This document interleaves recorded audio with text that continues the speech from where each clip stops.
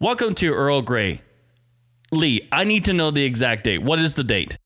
It's April 4th, 2017, the day before First Contact in, how many years is it, Amy? That would be 46 years from today. See, it's so helpful having a math teacher on the team. Happy First Contact Eve from all of us here on Earl Grey. Hopefully you'll enjoy our episode today. Hi, this is Robert O'Reilly. My name is Gowron. Honor to you and your house. You're listening to Trek FM.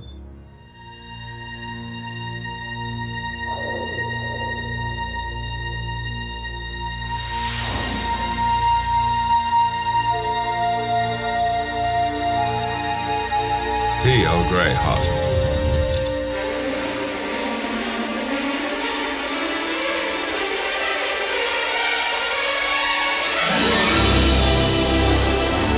Hello and welcome to Trek FM's dedicated The Next Generation podcast, Earl Grey. You are about to enter the Earl Grey courtroom. The people are real. The cases are real. The rulings are final. This is Stump Amy. I'm the prosecutor in this case, Lee William Hutchison, and in the dock today, and there she sits, is Amy Nelson. Hello, everyone. And on the jury is Richard Marquez. Hey, how you doing? And you, the loyal listeners, are the judge in this case. So today, we are here to debate Star Trek Nemesis. Now, Star Trek Nemesis, according to fans, is one of the worst Star Trek movies. It ranks bottom of the pile compared to every other Trek movie when it comes to box office money. And it was even claimed at the time that it killed Star Trek. Dun dun dun. However, Amy believes this to be the best Star Trek The Next Generation movie, and as we've seen on the Babel Conference and other episodes, Amy comes out swinging for this movie. So we've compiled witness testimony to see if Amy can defend it and make us look at Nemesis differently, or if it does in fact deserves its reputation. So I pose this to you, Amy and Richard. Are you now, or have you ever been, a Star Trek Nemesis fan? Amy. I have always been a Star Trek Nemesis fan. I cannot think of reasons why anyone wouldn't be. It's fabulous. It's next generation. I love it. I am a fan. I have always been and shall always be. What about yourself, Richard? Let's hear from the jury. Let's see if you can be biased or you're no. Well, as a jury, I can't even speak, but we'll break the laws here. Consider this like more Montel than Judge Judy for this second. Montel.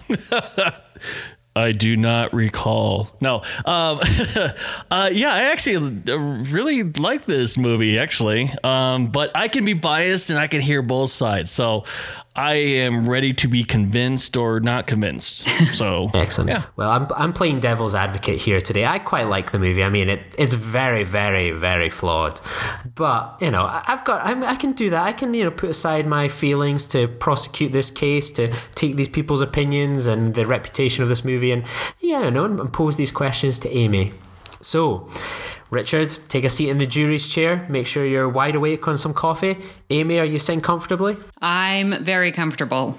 Excellent. So we'll start with the first question. This is one of my ones. So now, Amy, Nemesis is just a case of identity fraud, isn't it? It's just a rip-off of Star Trek The Wrath of Khan, isn't it? Two bad guys who spent time in hell-like conditions both then get a powerful ship with a loyal crew, the ability to escape their prisons. However, they both give in to their own lust for revenge, toy with an Enterprise captain. They end up having a battle in a nebula with disrupted communications and weapon targeting. Then the beloved character sacrifices themselves to save the Enterprise from a doomsday device. So, Amy, don't wait for the translation. Answer me now. Is this a rip-off of Wrath of Khan? Well, when you put it like that, it is very similar stories. I don't see as much the lust for revenge in Nemesis, however. At least on Picard or Data or Rikers, any of our lovely characters. Maybe Shinzon, but it's not played that way, so I guess you could read it. But I don't feel that it is a story of revenge. However, you do have the similarities that you did mention above. Richard, do you see it as a revenge story? Actually, that's the first time I ever heard of it be considered a revenge story. No, I don't think it is. It's more of I guess, an existence kind of story between the two characters, I guess. But I mean, really, there was no, or at least I can't think of any. I mean, I guess the Romulans, but not against Picard and Shinzon. No. Mm-mm. Yeah. But some clever avoidance there. Thank you. We spoke about all these plot things that parallel very much between Nemesis and Wrath of Khan. Do you deny that those things exist?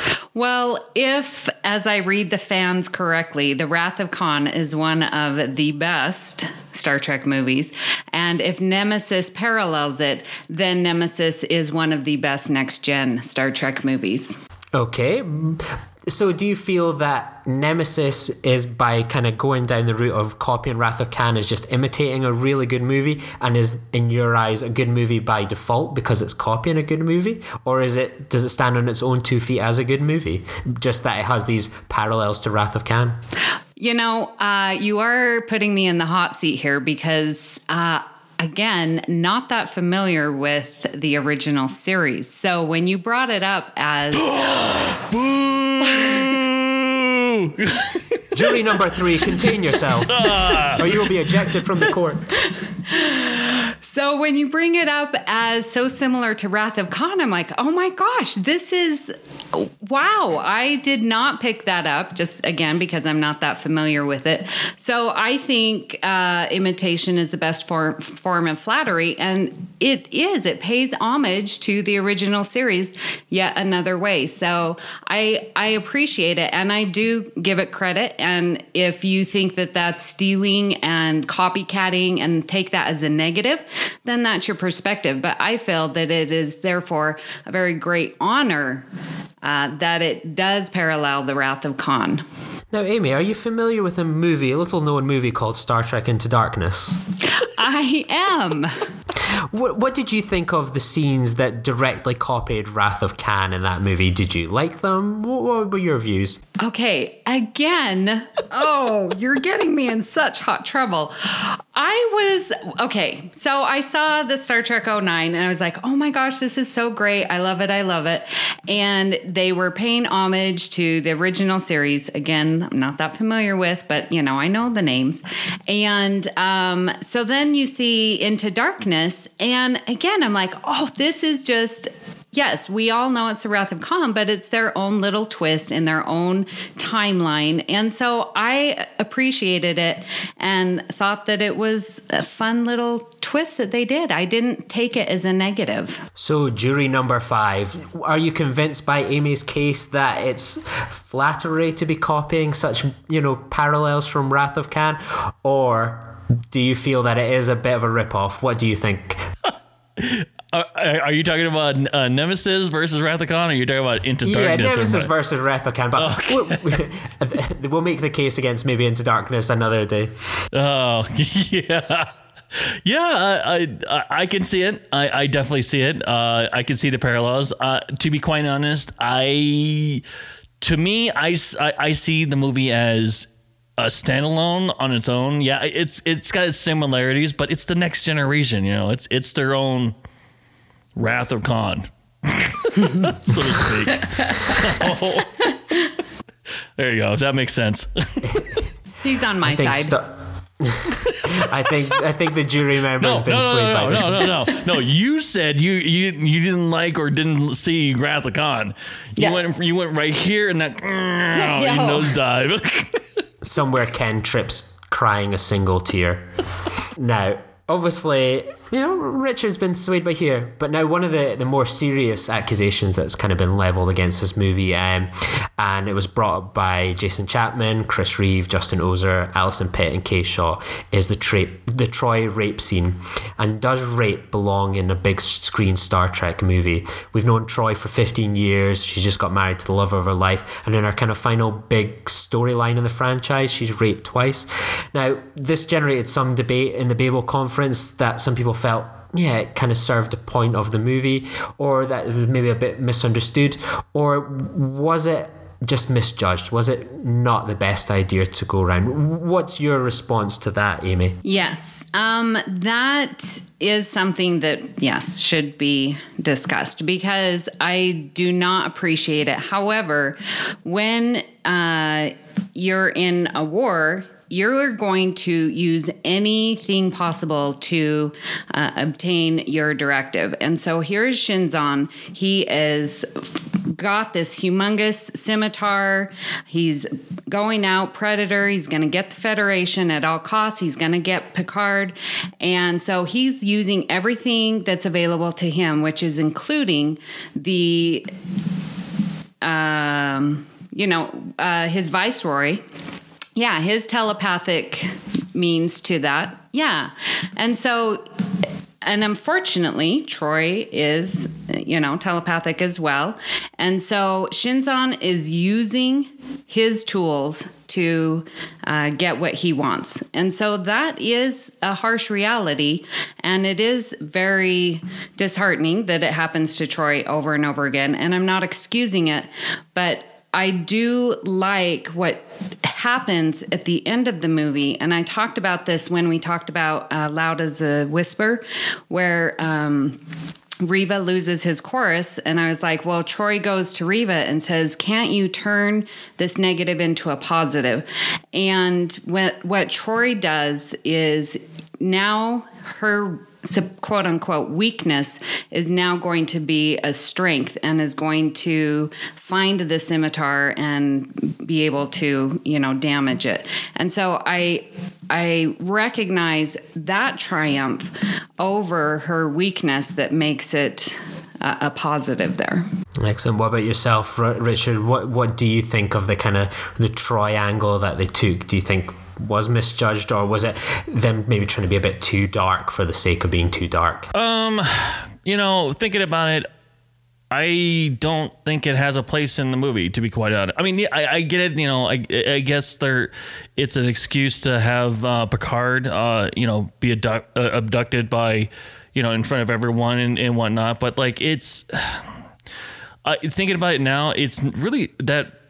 I don't consider it a rape story. Or a rape part of the movie. I just consider it as a violation, but I guess because it's the same thing. It served no purpose. It served no purpose in the movie, and it could have been deleted and they could have done something else or whatever, But yeah, I don't know. One thing that I get your point, but when they go to the scimitar and they first meet Shinzon, there is that sexual tension that Shinzon has with Troy. And he's like, can I touch your hair? I mean, he is wanting to touch her hair when on the other hand, like Denatra comes and she's proclaiming her allegiance to Shinzon, and she reaches to touch him, and he's like, don't you ever touch me or I will kill you. And so there's that interplay between the two females here of the show. And so Shinzon, we see just instantly there's a sexual tension between them. So I get that he wants to, I guess that didn't come out right. Edit that. So I guess that he uses his viceroy to violate Troy. It sort of makes sense because of that interplay that they had on the scimitar. But then I don't understand why the viceroy gets in on that. And I think that was a step too far. It's creepy. Very creepy. Yeah, I think like in other episodes of Star Trek Retrospect, for example, I think it balances sort of rape analogies quite well. And I think this one, with this movie, it feels like it's just being dark for the sake of being dark, that there's violence, there's death, there's despair, and they kind of take this angle. Yeah. And I think it's maybe a bit ahead of its time in a way, and kind of embracing something like that so publicly. And I think you could make the analogy that Shinzon is, like a lot of kind of, young men that kind of do things like that, where they are so naive about women and understanding women and how to behave. So I think there's definitely a moral lesson that people can kind of learn from it. You see it in school so often, people teaching about consent. And I think someone like Shinzon, I'm sure, is sadly a bit too common, in the world just now, and how they view and treat women. And yeah, I think that's an unintentional reading I get from the movie, certainly anyway. So, moving on to another point. Long drawn out space battles bored Christopher Daisy and others. A generation's final journey devotes nearly half of its running time to seeing the Enterprise firing torpedoes at a cloaked ship. I wonder where I've seen that before. Some brilliant deleted scenes showing character growth for Worf, Data, and an ending for Crusher were lost to show some boring battles. Also, Riker fighting Monster Mash before chucking him down a pit at the bottom of the ship is just silly. This excessive action surely isn't Star Trek The Next Generation. Is it, Amy? Yes. I'm like, there's always been action. And Suzanne Williamson was very happy to see Ron Perlman in this movie. She says that he has the best voice, and I agree, even though if they did make it mechanical or whatever. I really appreciated those battle scenes. They were so good and executed well. I even wrote down in my notes the crash scene. Come on now, and where Picard's like, he thinks he's got me, or I've got him, because now he's anyway. So that scene where they're crashing the two great, amazing ships. Incredible, fabulous. No, I enjoyed the fight scenes. And when the Romulan the Romulan warbirds came in, man, it was so beautiful. I wrote that in my notes too. I appreciated all of it. Yeah, what about yourself, Richard? You're an action guy. You're the, all guns a-blazing. Has Amy convinced you that these battle scenes were good, or did you already think they were? That is my favorite part of the whole entire movie, and of course it is. That's really the only time it's the only part of the movie I actually watch anymore. So,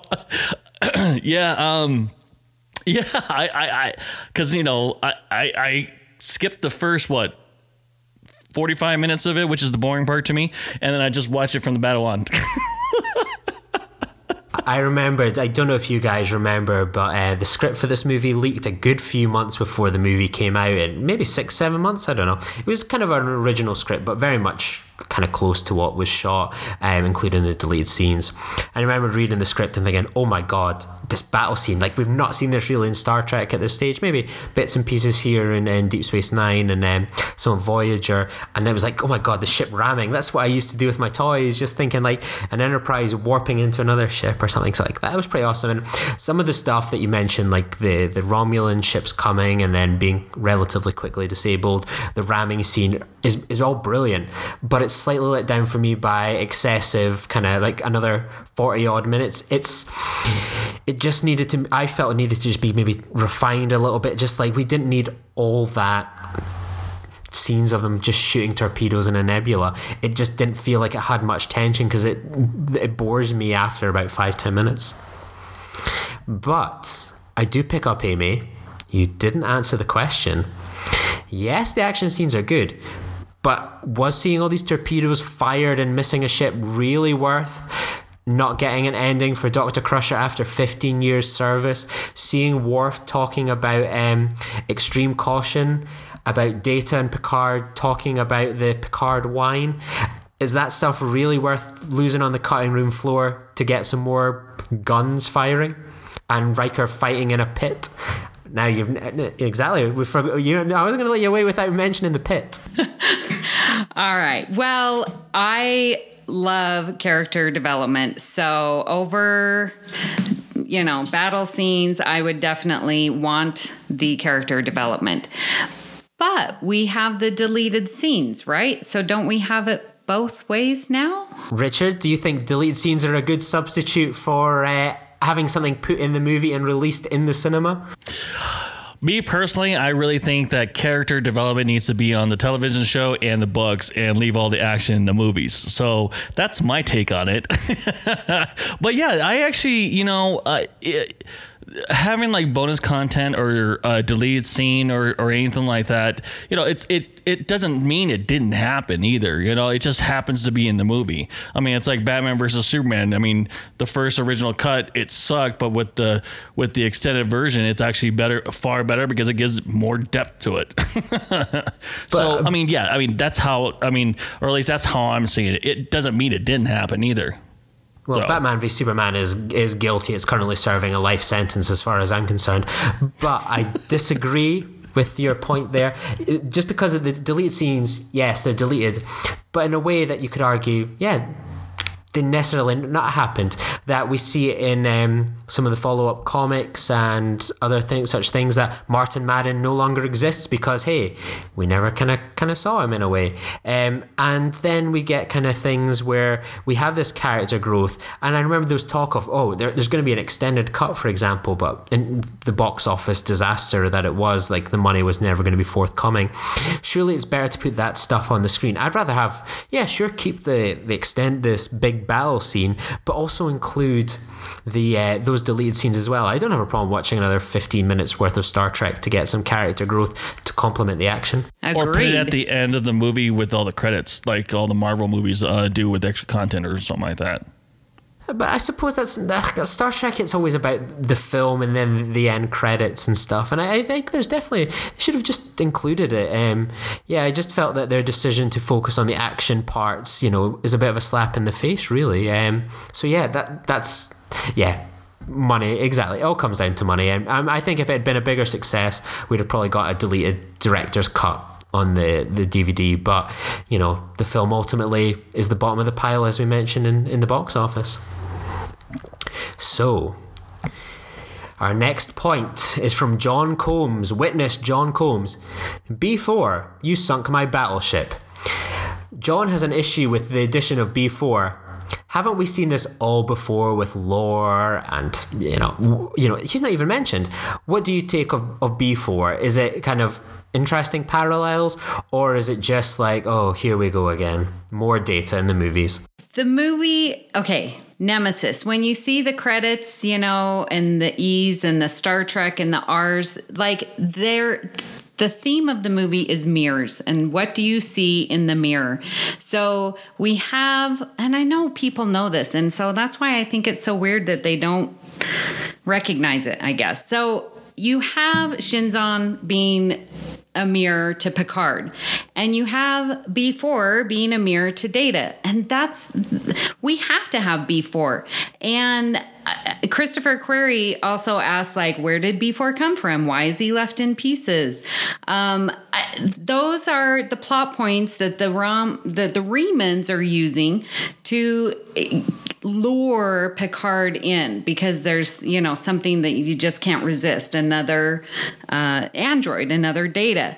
And so we get this parallel of B4 and Data, and how well the interplay between those two of what does it mean to be human. That's Data's story, and now we get it with B4. Data tries to be better than himself. He aspires. B4 does not. So that we get those end points, those bookends, if you will, for the real story that's in between, that is Picard and Shinzon. We have to have before, and Brent Spiner does a fabulous job playing him. Richard, what do you think? Are you a B4 fan? I mean, yeah.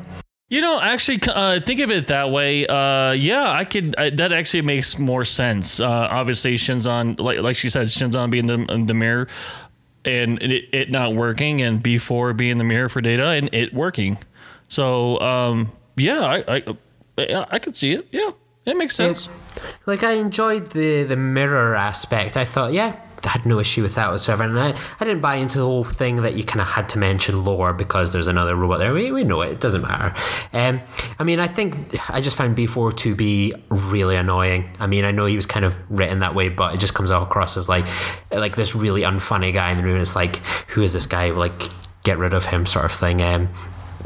I I think the one thing that really annoyed me about the B4 plot line was like the stupidity of the idea of we're going to put this robot and we're going to scatter him all across this planet where there is like Mad Max style creatures, and then we're going to get the Enterprise crew, we're going to track them, even though all these other starships can detect it as well. They're going to land, they're going to go over this radius, pick up these parts to get him on the Enterprise, to then have him be put together, to then have him take on board all this ship, this like information on where the Federation fleet are, to then send it back to Shuns. I was like, oh my word, it's like more convoluted than a Russian plot. It's just, I thought that was a bit excessive. Amy, tell me I'm wrong. Let me help you out. So why did he have to be in pieces? Well, okay. He had to be in pieces because they had to go and search for him. If they just came down exactly to where this put together android was, they'd pick him up and they'd go back. That wouldn't give the Remans the time that they needed to surround the ship so that they're trying to block him, to try and capture him. So that was not a plot, but it was their strategy to make sure that they were out on the planet long enough so that they could surround their spacecraft, their shuttlecraft. That made perfect sense to me. They were buying themselves time because you didn't see them. So they had to be hiding or beamed in or whatever. So then they had to get enough time so that they could fulfill their purpose, which is another amazing, great scene when they're driving the Argo and the shuttlecraft goes over the edge. The math involved in that, I'm like, okay, they have to have the velocity, there's gravity, and the ship has to be exactly right there, and they stick the landing. That's amazing. I love that scene every single time. Richard, are you convinced on Amy's argument that the B4 plot line to get them spread all across this radius was a really good plot idea? Yeah, I'm gonna have to go with no on that one. To me, that it said we need to fill 10-15 minutes of the movie, and here we go. Let's just cut them up into pieces. That's what it said to me. I mean, you could have, I guess, if you really wanted to have, I guess, the natives surround them or something like that, you could always do the him being stupid and or whatever, it's like, why is his head bald or something like that, and then you could have done that. But I mean, really, yeah, I thought that was a filler piece for the movie to add more minutes to it. Can I add, talking about that, because there have been some fans, I guess, that would say that didn't appreciate that Captain Picard is driving the Argo, and that's our next question. Oh, ding! Sorry, I didn't look at the script. It's okay. No worries at all.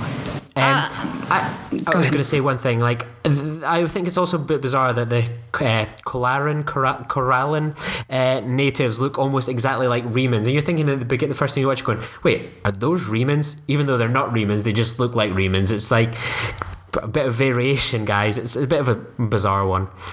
Well, they are that close to the neutral zone, so there's going to have some similarities. Really, to be honest, a very different planet, though, in terms of like Reman is this like planet where they grew up underground, very similar to vampires, which they look like, whereas Corellan 4 or whatever is like broad daylight, so like they should look very, very much different based on their environmental factors. Surely? Yeah, I sort of thought they were Remans, but yeah. Yes! Stumped Amy! Stumped Amy! Yes! So, all right. I'll take that one victory. I'm going to fly my Scottish flag. So, on to one of the many common complaints about Star Trek Nemesis. It didn't really come up in the Babel conference, so this is one of mine. The Argo and the Prime Directive. Why is Picard acting like he's one of the Dukes of Hazzard, rampaging around with a dune buggy, killing primitive alien life? Is this really the Jean-Luc Picard we knew and respected from the TV series? Surely not, Amy. Okay, Lee, I appreciate this question, and I really appreciate Chris Reeve on the Babel conference for pointing this out to me. And Okay, so part of the theme of the movie, right? You have the older Picard and the younger Shinzon, and the choices that you make in life. And so this whole thing with Picard driving the Argo or the Scorpion on the Scimitar, Data's like, do you want me to, steer or drive? And he's like, no, I got it. So, and Chris points out that Picard is going through a midlife crisis here, and because of his face-to-face with Shinzon, and where would he be and what choices, like this is him re-identifying with himself and trying to capture these younger days that he used to have. And so for me, that really makes sense and only adds to his character and the context of Picard's story. Richard, are you convinced? Did you buy into Captain Jean-Luc Picard's on a dune buggy, having a few Budweiser beers and shooting back with Worf and Data in the outback? You had to use a crap beer, didn't you? Please insert your favorite beer into that quotation. Oh, okay. We'll do that. Yeah, I think we need to string him up and court martial his butt. He definitely, I can see it too, that, if he's having a midlife crisis, and, it's definitely a story of, what could have, what he could have done with his life instead of, being a starship captain and, basically marrying his career, and, not starting a family. So yeah, I see it. Yeah. Yeah, I guess he is having a bit of a midlife crisis and all, but this isn't like movie Picard is very much different from TV Picard. And I know people say, his younger days, and as we see in Tapestry, maybe this is something we could do one day, where we compare the young and the old and the movie Picard, the 3 different cycles. But I don't see Picard that I ever saw in any sort of TV show kind of acting like this. And even when we see kind of how he talks about his youth and, he was a runner, this French captain doesn't strike me as a dune buggy kind of guy. And I just think the idea of Picard, who was ever so passionate constantly about the Prime Directive, interfering with life, loved a lecture on it. That isn't Picard, that he's running around blasting away, shooting at these people. It's ultimately action movie schlock disguised as, this will be a funny thing for Picard to do. Well, it just kind of, messes over all those years of franchise development that he went through with. And I think it's just real out of place, I think. And he had his midlife crisis in Insurrection anyway, so he should really be over that by now. Those rings must be having some effect on him. As far as I'm concerned, Insurrection didn't happen. I was Insurrection. I must still be hungover from last weekend. I don't know what that is. So, why did it feel like nothing happened with Worf and Wesley since we last saw them? Poses Christopher Quarry. And I could actually say Data as well, like this emotion chip, and now he's just back to being this really obtuse guy that he basically was in season 1 and 2 that doesn't match up with the reality of the Data that we've grown to as well. Why does it feel like there's been so much character growth that has just been blatantly ignored, Amy? This is the one point that I will have to concede, and I do agree that why is there no character development for, Worf has been through an entire series. It's difficult. At least there's a reason and a justification why Worf is there. Because he's attending the wedding that apparently he didn't invite anyone to, but that's beside the point.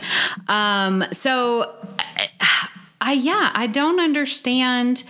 Well, I do. And this is because we all know the Patrick Stewart and Brent Spiner, they were wanting the show more about them. And even at the wedding scene, the wedding scene, it's not even about Riker or Deanna. It's about Picard toasting them. So even that part of the movie, which as a fan of Troy and Riker, I wanted to see about them, it's all about Picard. I didn't appreciate that. What about yourself, Richard? Are you convinced?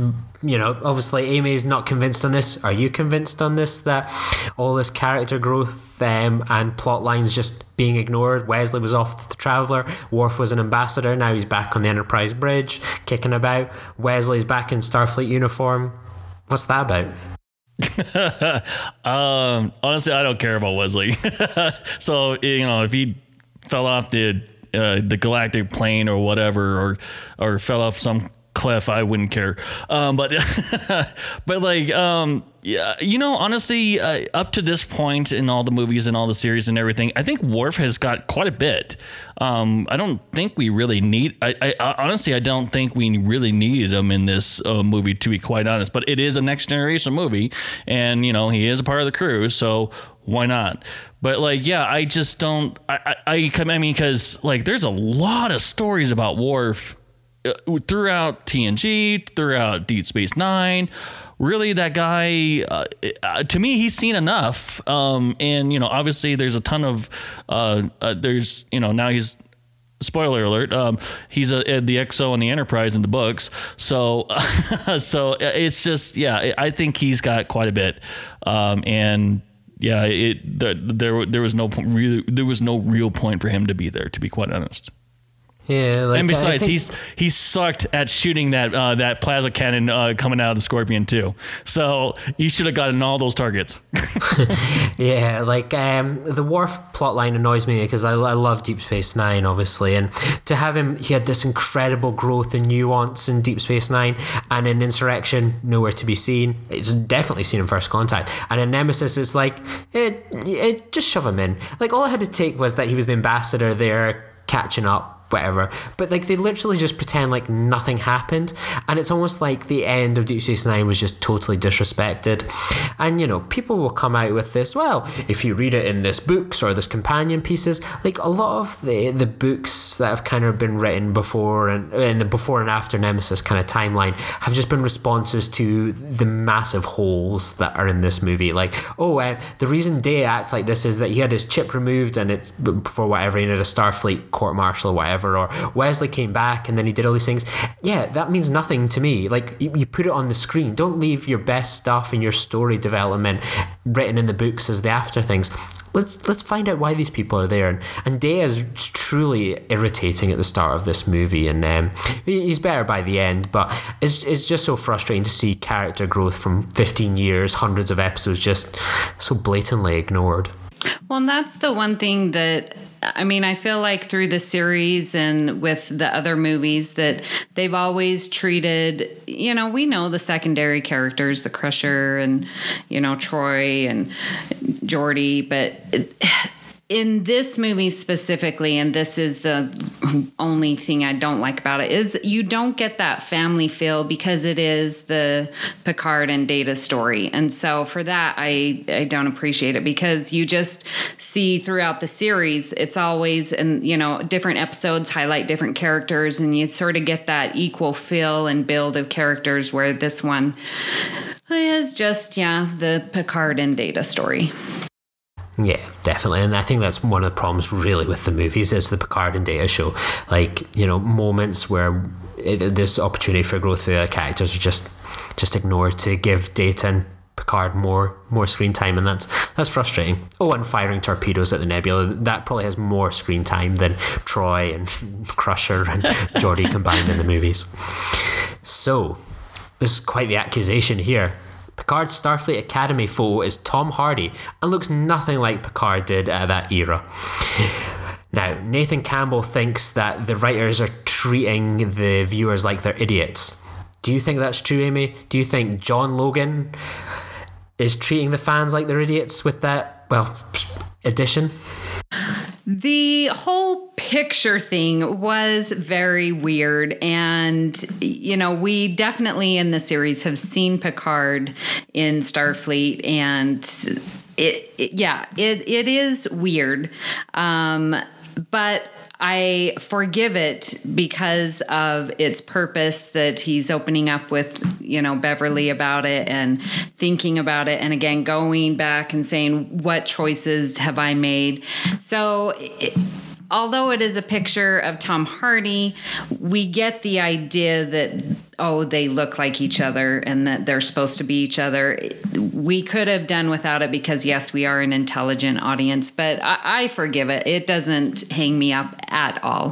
What about yourself, Richard? Do you think that they were thinking the viewers were idiots going, oh, like, we have to put this young picture of Tom Hardy in there or else people won't think that they're actual clones? What did you think? My lawyer is telling me to not answer. No. I didn't see it as a, the fans idiots or, based on the photo or anything like that. I thought it was, I don't know. I maybe I'm not wired that way and I didn't even think of it that way, but like, it's just, I thought it was an important piece for him to reflect back to his youth, after meeting Shinzon. So, I think it's an important piece to it. I mean, whether it's, someone that looks like him or it's just someone else, whatever, I don't know. It's fine. It's fine with me. Yeah, that's being nitpicky.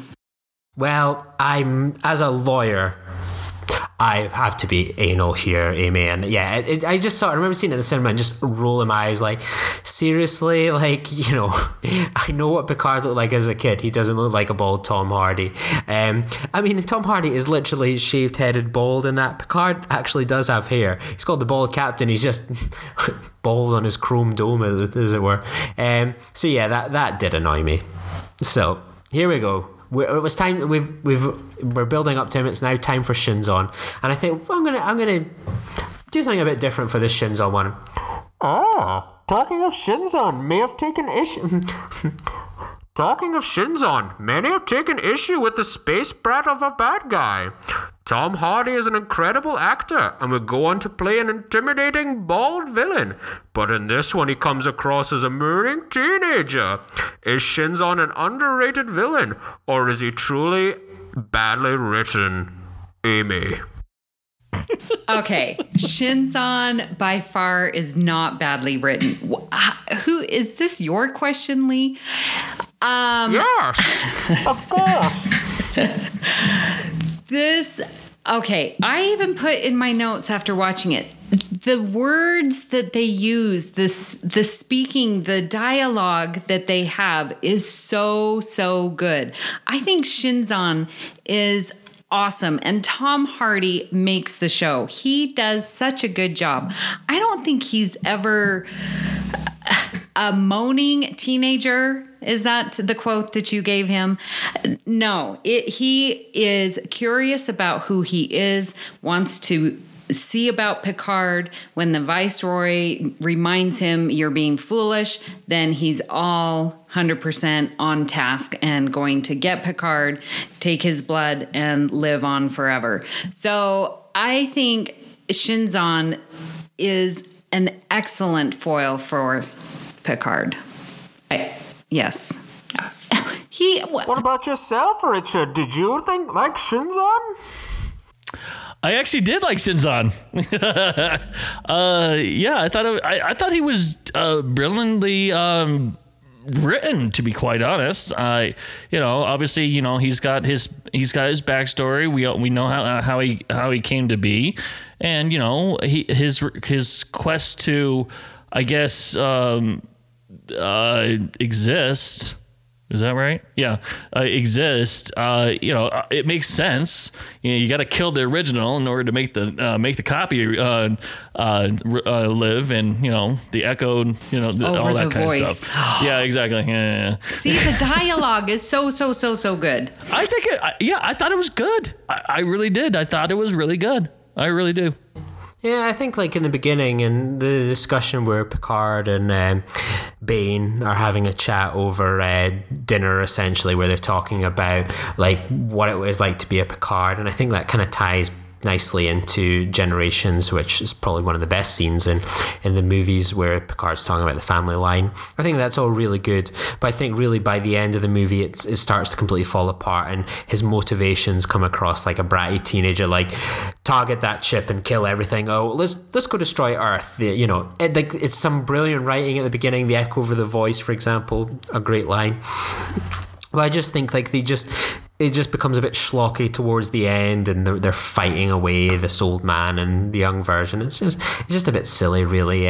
So I think it definitely starts off well, and I mean, anyone that saw Nemesis at the time, I don't think pretty much everyone came away thinking he's a brilliant actor. So, well, Tom Hardy's a brilliant actor. So, yeah, I think there's pluses there. Well, I think you might be missing the big picture of it all.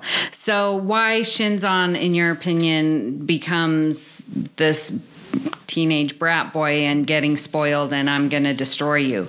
So look at it this way. At the beginning of the movie, at the beginning of the movie, everything is about this mirror and being one. And Shinzon is like, we are the same. We're looking up at the stars. And even with the B4 and Data, I am your brother. And so the whole part of the first half of the movie is everyone being the same. We want to unite the Remans and the Romulans. We want to unite with the Federation. So everything is coming together as one.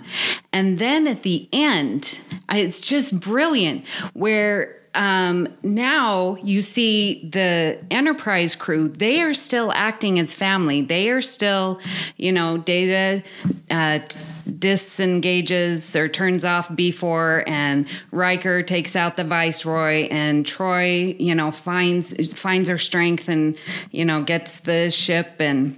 So they're all acting together, but it's Shinzon and his crew that's not. And his line where he says, I am Shinzon. And so now he's taking his individuality and he's going to make his choices, not based on any of this Picard, what would the Picards do?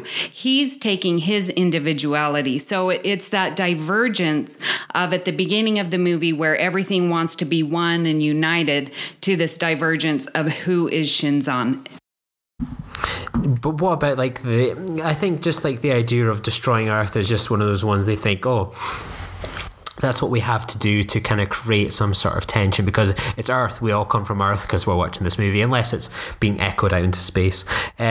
So it's the idea that, Earth's a threat and now Earth's in danger. I just felt that was a step too far. Just have him as in this ship where he's maybe just off to go strike at the Federation or do something. The idea that, he's off to Earth because that's what he's going to do. Okay, sure. It just seems just a bit of a silly justification. They could just have him do the continued same thing, but just sort of that he's off to Earth seems just a bit too excessive. That's what I feel. Well, he needed that to win over the Romulans and then to, supposedly go under this guise of we're going to unite the Federation. But in reality, the Romulans have always wanted to destroy the Federation. So to me, it makes perfect sense. Interesting. What about yourself, Richard? Do you think you had all those hours of military training and tactics? Do you think it was a wise plan from Shinzon to go strike and chop off the Federation head that is Earth? If I had a ship like that, yeah. Honestly, if it would, okay. So if I was Shinzon, I would have just captured Picard and I don't know, basically just held him. And instead of just waiting in orbit with the Enterprise right there and you're at Romulus, I would have been already en route to Earth if that was my plan. So yeah, it would have been done a lot quicker than what was actually given, because I never understood why he even stayed there. It's like, why not just capture him and then go and then do it en route?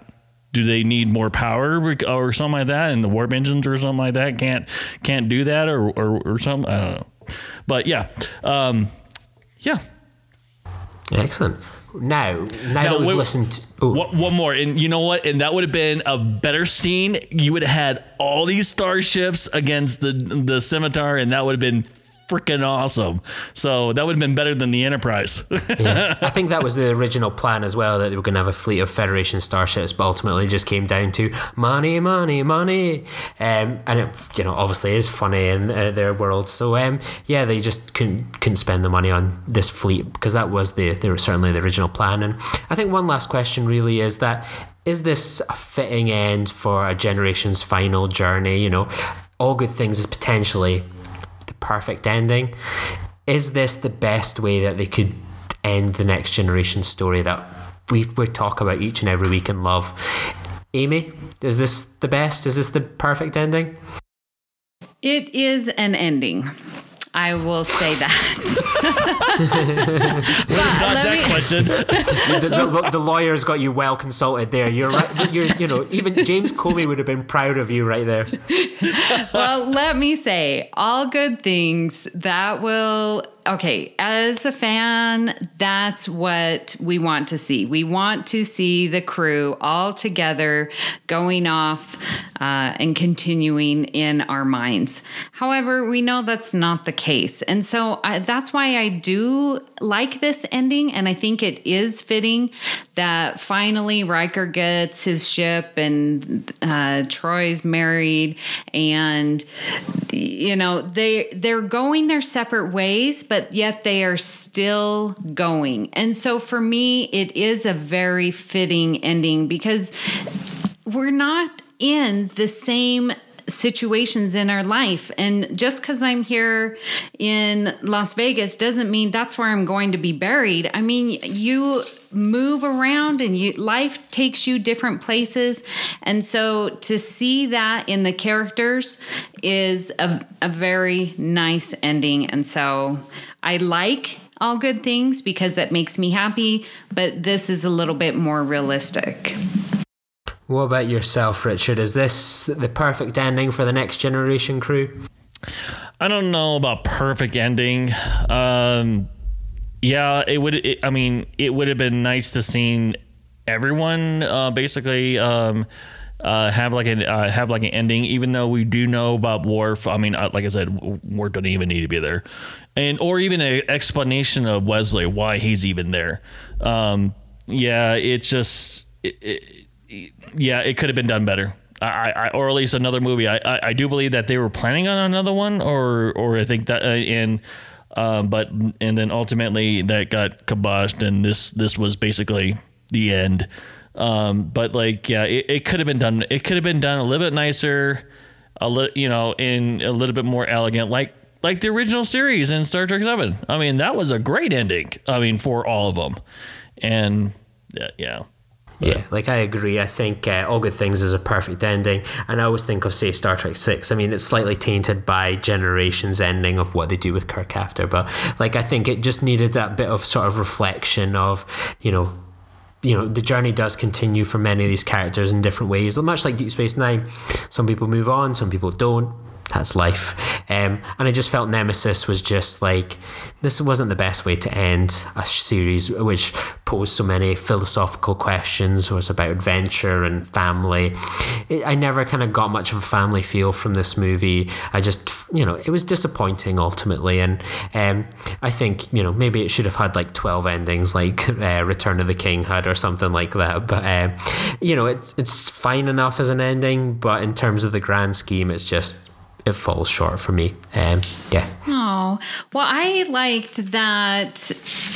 Yeah, that they're all doing their own things. I mean, even as we know, Enterprise is a crew member, and we see her getting rebuild and repair. And even during that shot, isn't that TOS music? I am pretty sure. Jerry Goldsmith. Yeah, well, it was his original kind of the motion picture score, which translated to Next Gen. Yeah, you've got that music going on of the rebuild and repair and hope for the future. And I know a lot of people don't like B4 singing "Never Saw the Sun." Oh my goodness, I love that part. I didn't mind that much. Oh, but it's that hope springs eternal, and there will be another Data. It would have been better if they would have played the first song he ever whistled. Oh yeah. I agree. Yeah. Yeah. I love that bit where Riker's like, and it's such a human moment, like he can't quite remember what the song that he whistled was. That's a human moment, as opposed to, I remember what it was. Like, he wouldn't have remembered that. And it was just it was a human moment. Yeah, I think the ending, we did get that sense of loss for Data, but then moving on through time, I think it is a good ending. Yeah. Yeah. So this brings us naturally to our ending. So Amy and Richard, before we throw it out to the judges and juries and our amazing, wonderful listeners, what are your final thoughts after going through the evidence brought to us by eyewitnesses on Star Trek Nemesis?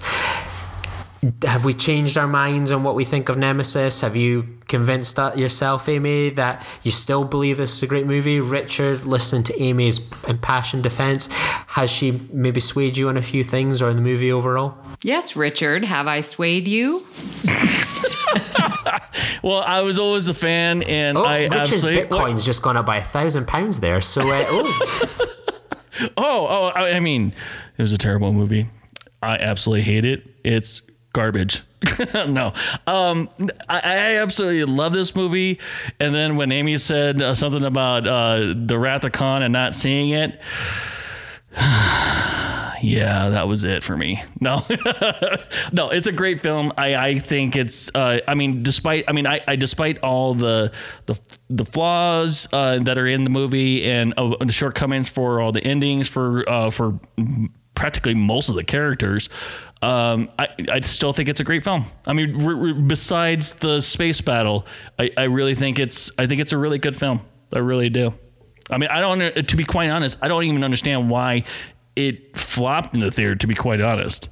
I mean, came out the same week, like a week before or a week after Lord of the Rings, The Two Towers, so it got fairly crushed. I think the week it came out, it came second in the box office to Jennifer Lopez's Made in Manhattan. Oh, wow. Yeah, that movie. Oh. Well, it didn't matter because I was in Iraq when it happened, so it didn't matter. So. It was probably more, like when I went to see Nemesis, obviously I saw it a month later, and as I've mentioned before, I was so embarrassed about seeing Star Trek Nemesis at that point. I pretended I was going to see Elf instead. Nemesis didn't come out till the new year, like January 2nd here. Yeah, but, and I was so excited for the movie. Like so excited. Like the trailers were brilliant. I'd read the script well in advance, and then I remember just going into a half-empty cinema. It was like just practically dead, and it was like, oh, this isn't very good. Oh, okay, bye. It was just, this is disappointing. In retrospect, it's fine enough. It's okay. It's better than most movies. It's worse than most movies. It's fine. It's, I can watch it at a push. I'll watch it if I'm doing something else maybe, but it's definitely not in the top tier of any of the Star Trek movies by any stretch for me. And Amy, have you changed your mind or anything after this debate and discussion and witness testimony from the Babel Conference? No, I have my closing argument, and I am calling to the stand many people who are here to back me up. First of all, Brandon Shea Mutella. No, he hates Nemesis. What are you talking about, Amy? I've got a question from Brandon. The score for Nemesis is absolutely atrocious. Do you agree, Amy? Sorry, I completely forgot to read that one out. Yeah. Carry on. So he loves Nemesis soundtrack, and as do I. It's amazing. And in fact, we love it so much that it is part of our intro music to Earl Grey, mind you. So that stands as evidence there. Rebecca Skipper loves the Data and Picard, how they are trying to improve themselves and not defined by the circumstances that they are in. And that theme goes through. I mean, talk about Star Trek continuing, especially in this film, of these philosophies and social commentary of what choices you have and that you can be better even if you've made poor choices. I mean, that's one of the things that Picard does with Shinzon. It's like, you've done all this bad, but you have a choice now to be better. And so the whole philosophy to me just amplifies why Nemesis is such an amazing movie. Zach Fruling from To the Journey and Metatrex, he likes that all races can come together, and that idea that we are making choices right now in nature versus nurture. It's all included in this movie, and I love it very, very much, and that is my case. Excellent. Well, we throw it now out to the judge and jury, that is the listeners, and let us know what you thought. Like we were truly blown away by the amount of comments and interaction when we threw it out. We thought we'd get like 5-10 comments like, well, I don't like B4, or this bit's rubbish or whatever like that. I think it was like, last I checked, like 130 comments where it was equal much praising Nemesis, which she was emboldening Amy. Yes, it was. It was so good. Thank you for coming to my defense. So hopefully there's something in this for everyone, and maybe this won't be our first or last stump someone. Maybe we'll find out what the guilty pleasures that me and Richard have that other people seem to think are terrible, and we can debate them. Hopefully you've enjoyed this episode and it's something a bit different for you. So So trying to stump Amy Nelson isn't the only thing we've been talking about here on Trek FM. Here's what's been happening on all our other shows. Previously on Trek.fm, Standard Orbit. The ultimate fantasy was being called the ultimate fiasco, the ultimate fallacy, the ultimate F-up. And one girl on Sunday afternoon, she tells a story, they were walking to dinner, and she says, oh my God, you guys, they were talking some of these, snarky names. She goes, no, you guys, listen, we've just survived the Con of Wrath. And they all died laughing. Warp 5. At that time, PTSD was not even the diagnosis. We had for generations had different terms to describe issues with soldiers' heart, combat fatigue, shell shock. Melodic Treks. I have a big love in my heart. Like my top 3 episodes are Where No Man's Gone Before, Believe It or Not, The Alternative Factor, and The Lights of Zatar. I just almost passed out. Meta Treks. For me, just as soon as Quark goes under the knife, it is not essential Trek philosophy. Something seriously goes wrong. Not for me, no. And that's what else is happening on Trek.fm. You can listen to every show on the network at Trek.fm with links for iTunes, streaming services, and a direct download link. This episode of Earl Grey is brought to you by Audible.com, offering more than 150,000 titles for iPhone, iPod, iPad, Kindle, Android, Windows Phone, plus Mac or PC. To get a free audiobook of your choice, visit audibletrial.com/TrekFM. Thank you, Audible, for supporting Earl Grey and Trek FM. If you are a weekly listener and would like to directly help Earl Grey, please consider becoming a patron of Trek FM. At patreon.com/Trek FM, you can choose a pledge level and receive rewards. For example, $5 a month gets you into our patron zone. You get exclusive content and access to our early release of all of the shows. At the $15 a month, you get to participate in our monthly roundtable discussions. They are so much fun, and that's how I got started on the network. At $25 a month, you get associate producer credits for any podcast you choose. At this time, we would like to thank our current Patreon associate producers, Michael Huter and Justin Ozer. Thank you for supporting Earl Grey. Another way to help out the network and get cool stuff is to visit Redbubble. At redbubble.com/shop/TrekFM, you can find amazing designs for t-shirts, pillows, phone cases, and more. And with each purchase, a portion of the sales goes to Trek FM. Connect with other Trek FM listeners on our Facebook discussion group called The Babel Conference. You can search that on Facebook, BABEL, or you can like the facebook.com/Trek FM page for show updates and other announcements. The network is also on Twitter at Trek FM. If you would like to contact Lee, Richard, or me, Amy, visit trek.fm/contact to send us a subspace message or find us on social media. So join us next time for another cup of Earl Grey. Very astute. The echo over the voice. Spend 18 hours under the lash of a Romulan guard, and you'll soon understand patience.